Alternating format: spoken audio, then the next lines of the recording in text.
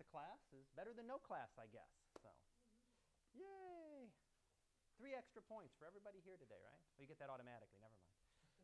But you got 3 for signing in. That is extra credit now. The attendance actually has been extra credit for the last week, so it's actually adding to your grade because you already maxed out at 120 points as possible, so a number of people have actually pushed up over 120 and gotten a little bit of extra credit. Due today, homework 8 by 6 o'clock tomorrow. The earlier you get it in, the better, because I'm going to try to get them graded as quick as I can.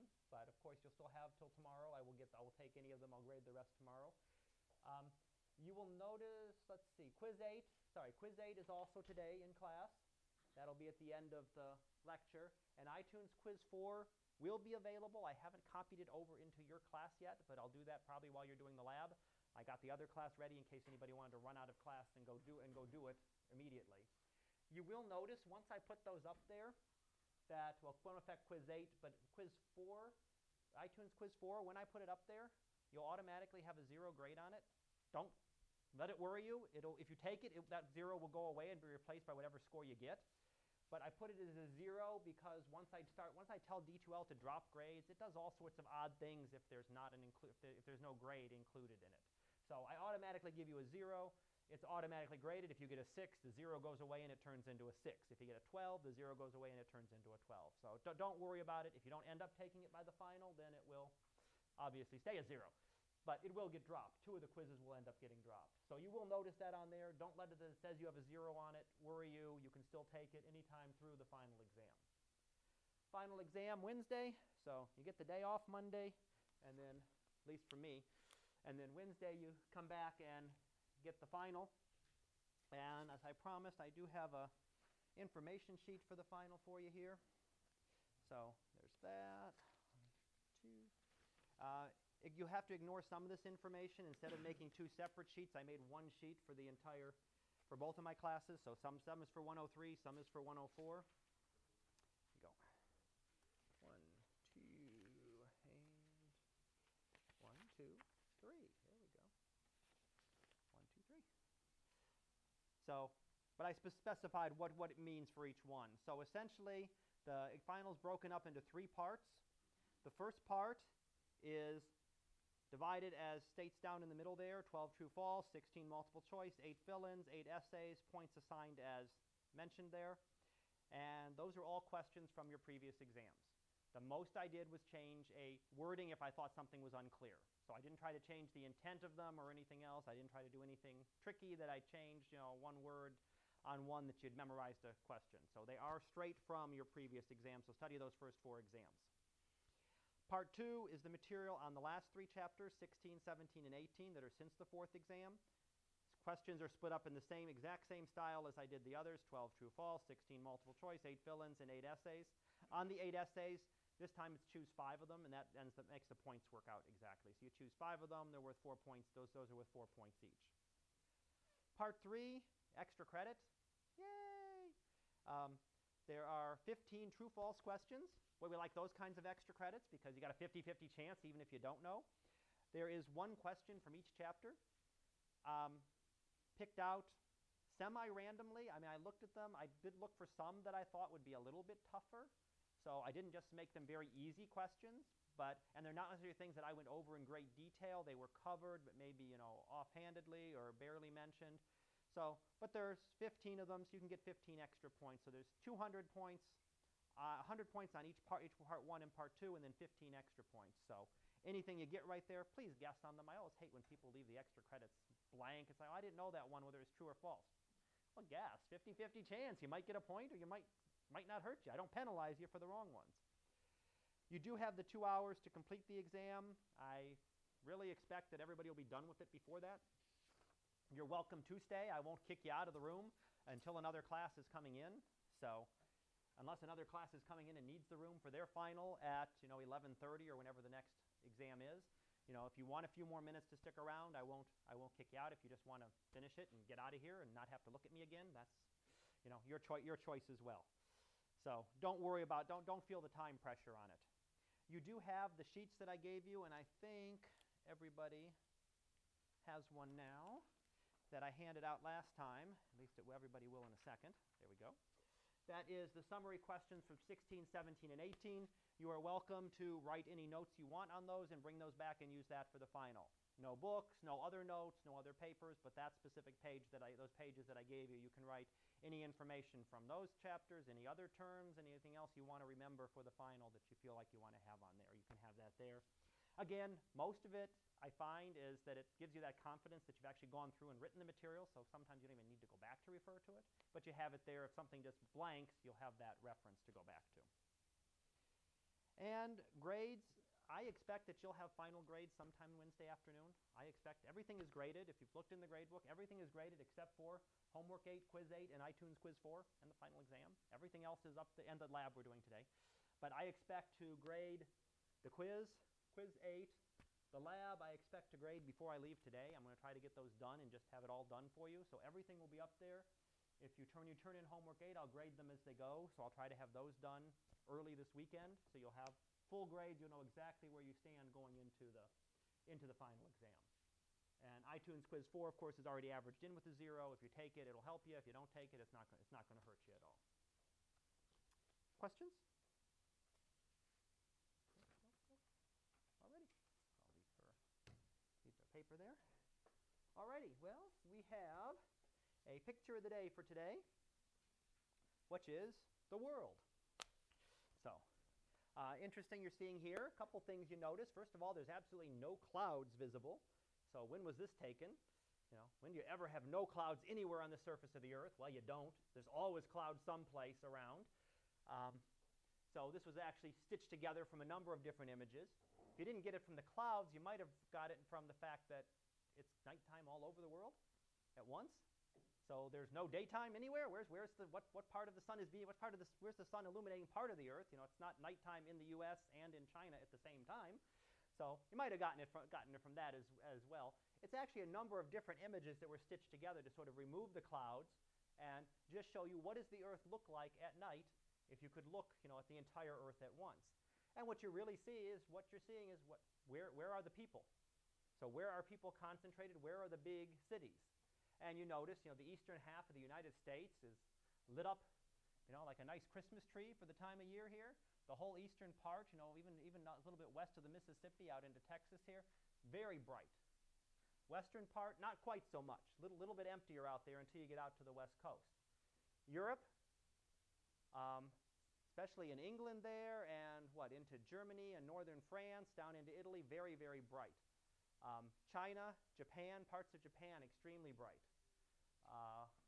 Korea, a little bit on Korea there as well. At least the southern half of Korea. You notice the northern half is quite dark. So you can tell the difference in terms of industrialization areas. You can see where is the industrial areas on the Earth. Africa, lots of Africa. Central Africa is very dark. Lots of Southern America, the central part, the Amazon basin there is very dark. Certainly the desert in Africa, the Sahara Desert, except that you see the Nile River, right? Does the Nile River stand out? If you know geography, there's your Nile River right there, the delta right up there, and then you can actually see the river tracing down a good ways through Egypt. And that's because that's where the habitable area is in Egypt, right? You have to be pretty close to the river. If you're too far away, it's all just pure desert, and you're not going to have a lot of people or any big cities. So you see a little bit of that sort of concentrating where the people and where the industrial civilizations are. It also tells you where you might want to put a telescope, in part. Not completely. You can't just say, oh, it's a real dark area. Let's put a telescope there, right? Dark Antarctica is completely dark. We could put a telescope down there, except that 6 months of the year you wouldn't be able to use it. Be nice for those other 6 months, but not going to do much with an optical telescope in Antarctica for that long. If you're in the middle of some of the other areas don't have weather that would be conducive to a telescope, right? You want dry areas, so being in the Amazon rainforest, not going to be the best area to probably put a telescope. So, but some of the nice areas that are used, the southern coast, western coast of South America, in Chile, there are a lot of telescopes down there. Western part of the U.S., down Arizona, New Mexico, have a good number of telescopes. Parts of Australia over here, where it's relatively dark, have some nice telescopes. But as a different comparison to where they were put 100 years ago. 100 years ago, you put the telescope where the astronomers worked. Well, the astronomers worked at the big cities. right? They worked at the big cities, so there were telescopes just outside of Chicago and just outside of Los Angeles. And, not very useful anymore. 150 years ago, that wasn't such a big problem. 100 years ago, still not horrible problem. Nowadays, what do you expect you can see if you're in downtown Chicago looking up at night? You see the full moon if it's there, maybe? You might see Venus if it's out. You're not going to see a lot of, if you look at Orion, you're going to see a handful of stars. You're going to see one of those very lowest magnitude images that we did from that light pollution lab. So it gives you a little bit of an idea of what the world looks like if you could look at it at night and sort of traces out where the lights are. Questions? No? Alrighty. Well, we have a little bit left to cover. Almost done. Worked out very good. Oops. Nope, we don't want to do that, do we? That's not this class. Let's do this classes. There we go. It's worked out very good, this class. I don't know how I timed it so good. I've got to try to do it again, but we're actually getting through things. And I felt like we actually had a little bit of time that I didn't have to try to rush. Usually I end up trying to rush through the last bits of the class, rush through life in the universe. Hate to rush through cosmology, but I actually was able to take in like an extra lecture on cosmology and probably 2 extra ones on life in the universe. So we've done pretty good this time. So I'll get to that in a little bit more detail. Unfortunately, my 103 class got about halfway through their little bit on life in the universe, and I had to stop when they ran out of time. So we were talking about last time, the last component of the Drake equation was how long does the civilization last? That was the biggest problem, hardest number to be able to determine. And that's what our lab is today, is not to determine that number, but to go through and do some calculations involving the Drake equation just to say, how many civilizations are out there and show the kind of numbers that you can get. And honestly, you can get about any number you want based on the numbers you put in. Especially because this last number is very unknown. I can't tell you if an average lifetime of a technological civilization is 50 years and we're on the long side already, or is it 5 million years and we're little tiny babies. We barely even started. So we don't know. We have an example of where life is formed. We know life can form because we're here, right? If we weren't here, we wouldn't have had. There wouldn't be any. There wouldn't be any class. No final exam next week in that case. Then, wow. But we don't know. We know on some of them at least that it has happened. We don't know how likely it is to happen. And the other thing I told you was that I gave you very optimistic estimates on those first ones. We said, well, yeah, life is going to form all the time. If the conditions are right, life will form. If life forms, it's going to become intelligent. If it becomes intelligent, it's going to become technological. If it becomes technological, it's going to last. For how long is it going to last? That's the big question. And what does that tell us? So if we make some estimate, if we say that the average civilization is 1 million years, we've been optimistic, let's keep being optimistic. We're just getting started. 1 million years from now, we'll come back, we'll be here. Or at least hundreds of thousands of years from now. That means there'd be 1 million civilizations in our galaxy.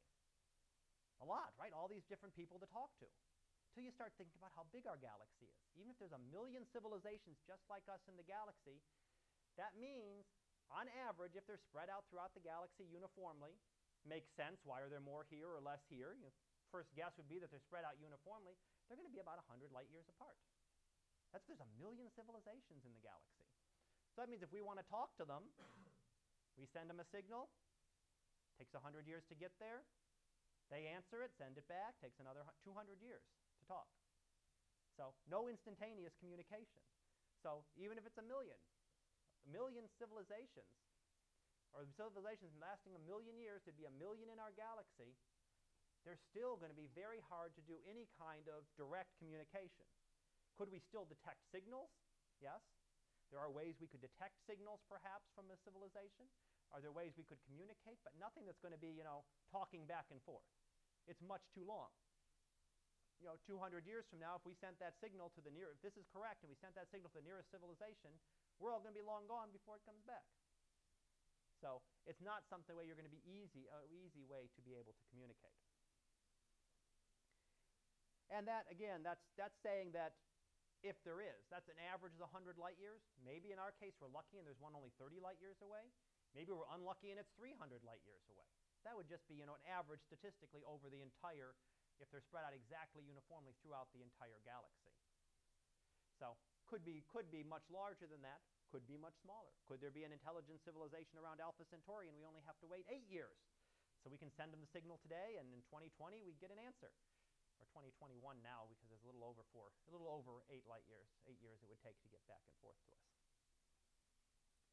So how have we communicated? Well, there's one example. Pioneer 10, which is heading out into interstellar space now, actually has a plaque here sort of representing who we are. There's a sketch of a man and a woman, and done to scale, this is actually the spacecraft itself, the spacecraft's antenna. So to give it a scale of about how big we are, here's where we came from, telling them exactly where we came from. Here's our star, and here's the planets. Not everything's not to scale in this case, but here's where this spacecraft came from. It came from Earth, and here's all of these other planets, small ones, big ones. Done long enough ago that Pluto was in there, so Pluto was included as a planet. Couple other things pointed out there. The nice little googly eyes at the top, not meant to be somebody watching you. That's actually meant to be the hydrogen molecule. 2 hydrogen atoms with a proton in the middle and an electron. And if you notice, these are not just straight lines. There's actually a dot on each one. There's a dot at the top of this one, the top of this one, the top of this one, and the bottom of this one. If you recall when we talked about studying interstellar gas, we looked at that 21 centimeter line of hydrogen. That's representing it. So while it looks like 2 big cat eyes staring at you or something, it isn't. It's actually representing that we think that's something that another civilization would recognize as important.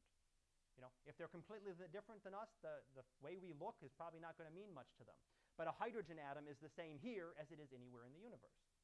And a civilization that is intelligent enough to be able to decode this would probably be able to understand that as, the transition that causes that very strong hydrogen line that we see. The other thing that's here is coded a number of pulsars that are visible. So it's actually pulsars, it's from the Earth, they're relative distances, and actually there's binary encoded in here, there's binary encoded in here for distances and sizes, there's binary encoded here for the periods, how long they are. Binary code being something that we think that another civilization would recognize. Might not recognize our decimal code or any of our numbers, but a binary, on and off is something that we think that any civilization would likely be able to recognize. So that sort of identifies, again, where we are relative to all these pulsars. So essentially, we've told the universe where we are. Only thing is, this thing is going so slowly, it's nowhere near the nearest star, and you've got tens of thousands of years before it gets even close to there. So, it's traveling faster than anything we can imagine, but it's still going to take tens of thousands of years to travel to that. But we've told them exactly where we are. Here's where we came from. We're from this planet. Here's the center, and if you can identify all these pulsars, you can track down exactly where we are. So similar ones were sent. There's one that was sent with a record that had encoded into it different types of music and different recordings from people that were sent out as well. So we've sent a lot of information out there. It's very slow going. If we're going to try to communicate this way, it takes tens of thousands of years. And then unless this civilization is immensely more advanced and can travel back here instantly or very quickly, much faster than light, if they're going to send back the same way, we're going to wait another 50,000 years to get a response back. Now, we also can communicate a little bit easier through radio waves. We do that purposefully and not purposefully. We've been sending out radio signals for not quite almost 100 years now. So they're traveling out in space. So our radio signals have gotten out to the area of about 100 light years away. So anything further than that looking at us, if it's more than 100 light years away, our signals haven't gotten there yet, and they're not going to have any clue. They could look at us, and we're just nice and quiet in the radio, nothing special. Closer, they do start to be able to detect that. Now, what they detect is not the signals, so it's not that they're going to see our TV shows from the 1950s if they're 50 light years away, and they're not going to hear our radio broadcasts from the 1920s and 30s if they're that far away. They're going to hear more. You're going to get just like the carrier signals. The carrier waves are what are strong enough to actually be detected a little bit further away. But if we did that and you looked for where all the radio signals are coming from, you'd actually be able to detect a very irregular intensity from it. You'd notice that if you were looking at this object, you'd see the radio intensity varying, getting very low here, then shooting up. What happened there? Well, all of a sudden you're getting the rising or setting of the North American East Coast and Western Europe, where most of the radio transmitters have been. So when all the radio broadcasts and TV broadcasts from New York, right? A lot of them are broadcast from there. When that rises up over the horizon, you're going to get a big spike in the signal because that's going to be easily detectable. So you're going to get very strong ones as those rise, and then again, as they're setting where the shifts are significant, where the Doppler shifts are significant as it's coming strongly towards or away from us. So we're going to see that very strongly. Other ones are not going to be near as big. Australia, you're not going to notice that as much. But you would certainly be able to see big spikes when certain parts of the Earth are just rising or setting as seen from this distant observer. So they would be able to detect some kind of signal if they were looking at us, if they're close enough. So yes, if they're on Alpha Centauri, they'd be able to detect this kind of signals. They'd be able to detect that we're emitting more radio waves in a very unusual pattern, something that would look like not a pulsar where it's beep, beep, beep, beep, beep. Yes, sir? Yeah. You would need much more equipment and it'd be much weaker signals. You'd have to have a lot more. The easy thing to detect is the carrier waves. So could it be done if they had incredible technology that was, infinitely better than our own? Possibly they really could do that, but it would take a lot more technology. We wouldn't be able to detect that from another civilization. So, but this is indirect. So this is not something we're necessarily trying to communicate. We've just been doing it for hundreds of years. Hundreds of years, for almost 100 years now with radio waves. Now, if we were going to really look for signals, we have to think of where we're going to send them. How are we going to send these signals to another civilization, and what frequency are we going to use? Because if we send them at this frequency and somebody's listening in another frequency, it doesn't do much good, right? We send them on, whatever radio station, send it that. But if you have it tuned to one radio station, you don't hear anything that's going on the other one. So if they're broadcasting on that other radio station, you're not going to hear it. So where are we going to decide? Where is going to be the best area of the radio spectrum to look? That's what this yucky-looking graph is trying to show you. What it says is that when you look out here, you get some problems in different areas. The galaxy, the background of the galaxy gets very, very strong at the very lowest frequencies. So there's very, very low frequencies. There's a lot of noise from the galaxy, and that would overwhelm signals. So why would someone if you're trying to communicate with someone, why are you going to send through all the noise? You're not going to send through a noisy area. You get a lot of noise and absorption by different molecules, which exist throughout the galaxy as you go up towards the very higher frequencies. So you don't think that you're going to do it there. What they tend to look at is what is called the water hole, which is that hydrogen emission at 21 centimeters and the hydroxyl emission, the OH molecule, a little bit further off of that. It's one of the lowest noise areas in the galaxy, so there's lowest noise, background noise, and it's something that makes sense because we tend to think of life as needing water. So, well, it needs water, so maybe that's a good place to look. That again is, what we've come up with. Does it mean that another civilization is going to say, well, no, we don't want to use that. We're going to be listening. We're looking over here, or we're broadcasting over here. Certainly, we monitor lots of frequencies, but in terms of actually, listening for things or sending signals, we try to do something that's logical and makes sense. Here's would be the best part to communicate. That's where we've done a lot of the searches have been concentrated on that range. And it's what's called the water hole, the watering hole, where all the civilizations go to meet, right? A good place for the civilizations, because there is not the noise overall. When you add up this noise and the atmosphere and the cosmic background radiation, that's where everything is about the minimum. So it's about the best place you can possibly go look. Again, if another civilization thinks differently and they're broadcasting somewhere else, then we're not going to necessarily detect that. Here's an example of a radio telescope. The Green Bank one, we probably saw, I think I did a picture of this early on when we talked about radio telescopes. That's about 100 meters across. big telescope, 100 meters, a football. So think about turning a football field in a circular football field, but think about being able to turn that very big sized telescope, which has been used to search for signals. And here's an example of what you might look for. When you look at the data, this is an artificial one, this isn't a real one, but if there was a signal encoded in this data, when you look at it this way, it turns out you'd see a line going through there. So it would be actually a sign of an intelligent, of some kind of signal encoded. Could it be intelligent? Could it be a pulsar, something like that? We've never found anything to date that would not be easily explained by something else. So no signs of signals that are actually coming from another civilization have as of yet been detected. Could they be? Yeah. Could they be on their way? Could it be arriving tomorrow? Certainly possible. We have to wait for the signal to get there. So if it was on Alpha Centauri and it was sent 4 years ago, Alpha Centauri is about 4.3 light years away, so we still have 0.3 years left, or a couple months to wait before it gets here. If it was sent, just this year and from Alpha Centauri, just now, then we still got to wait 4 years, and it'll be 2017 before we actually get it. So big thing is the timing. So finishing up here, Chapter 18, History of the Universe. We divided it into phases. We talked about particles when we talked about the Big Bang. So how did we go from particles into bigger particles, into galaxies, into stars, into planets? We sort of talked about all that. And then this last chapter, we talked about chemical. So how do we go through the chemical formation of life, the Uri experiment? Biological. How did we go and change when we finally formed those very simplest organisms? How did we go through that? And cultural. How did we go up into the culture and actually changing the,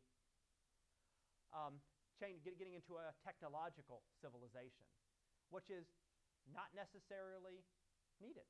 Do we need to form, is life going to form a technological civilization? It's not necessarily the case. So in terms of communicating, we're only going to communicate one if it goes through this entire process of cosmic evolution that we've gone through. A civilization that stopped somewhere along the line, or stopped at, in our time, 1850, we're not going to be able to communicate with. They're never going to be able to detect. They're not going to send any signals, and we're never going to be able to detect anything because nothing that they do heads out into space.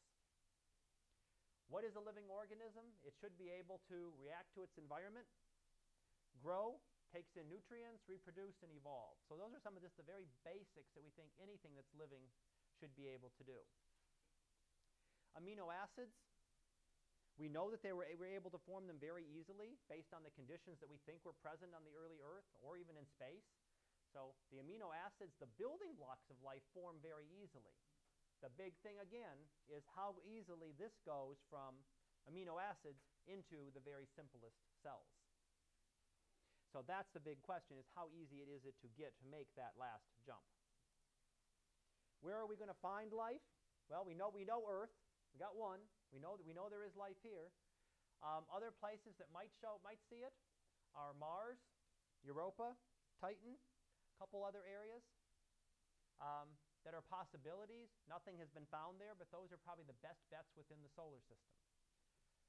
Drake equation, which we looked at last time and we're looking at again for lab today, has to do with counting the number of civilizations. So we can go through, tell you all the numbers in the equation. Guess what? We know how many intelligent civilizations they are. Big problem with it was that we don't know the values for all those numbers. I can give you numbers and I can say, well, maybe this one's a half, but it could just as likely be 1. It could just as likely be 0.0001. And those are all equally valid numbers, and it makes a big difference depending on what numbers you put in there. It can give you any number between, 1/1000th of a civilization or 1 billion civilizations. 1/1000th of a civilization means you'd have to search 1 billion galaxies. We're the one civilization in 1 billion galaxies. 1 billion would mean there's a lot here, and if that were the case, we'd actually have things a lot closer. We'd actually should have things a lot closer. But even using the very optimistic assumptions that we did, which I thought were pretty optimistic, the next civilization is probably at least hundreds of light years away. So nothing is likely to be close even under optimistic. You have to go up to say the civilization lasts 100 million years or 1 billion years in order to get things much closer. Finally, we have sent probes out. I showed you the plaque from Pioneer 10 that sort of tell the universe where we are. They're getting to interstellar space slowly. They're working their way out there. It's a very large distances, and it will take them tens of thousands of years to actually make that travel out to among the stars. We also send out signals accidentally. We leak out radio signals all the time based on just our radio emissions from the Earth. Television signals, radio signals get sent out, and you'd see a periodic pattern. If someone could watch those from a distant planet, what we'd try to be looking for is some sort of regular pattern that is coming from a radio source in the sky. We have not been able to find anything. And then the watering hole, I mentioned that. The water hole is the frequency that occurs right around hydrogen and hydroxyl. It's what we think is a good place to broadcast and seek messages. So a good area that we think would be the area to look for just because it's very low noise, and it's right in between these two key frequencies that make up water, that we consider water being necessity for life. So it makes sense to do that. Again, whether another civilization thinks the same thing is a good question. Well done. Questions? No? So is there life in the universe? I don't know. Good answer, but that's all I can tell you. Is there likely to be? Universe is a very big place. Is there life somewhere else in the universe? It sure seems likely. I mean, if we say, even if it's 1 in a billion, well, how many billions of galaxies out there are there? So, I mean, seems like there could be something out there. Is there something close to us? That's a very good question. And one of the problems is that we don't see any. We don't see any life. So is there anything close to us? Makes it less likely, because there are calculations that can be done that say that if a civilization is intelligent and is able to colonize the galaxy, that doesn't take a very long time. Even if we were to start expanding out now, and millions of years from now, we'd have colonies all over the galaxy. It doesn't take that long of a time, so where is everybody? Or are we the first? Are we the first one to reach this level? Very good questions that I really can't. Unfortunately, I can't give you an answer for, which has been a common theme for most of the last of this course, but it's still all ongoing. So, no questions? No questions? All righty. Well, let's see. 9:33. Let me go ahead and do one other thing. I got one short video I'm going to show you, which is completely a different topic. But something else I thought was interesting that I kind of wanted to share with you. So let me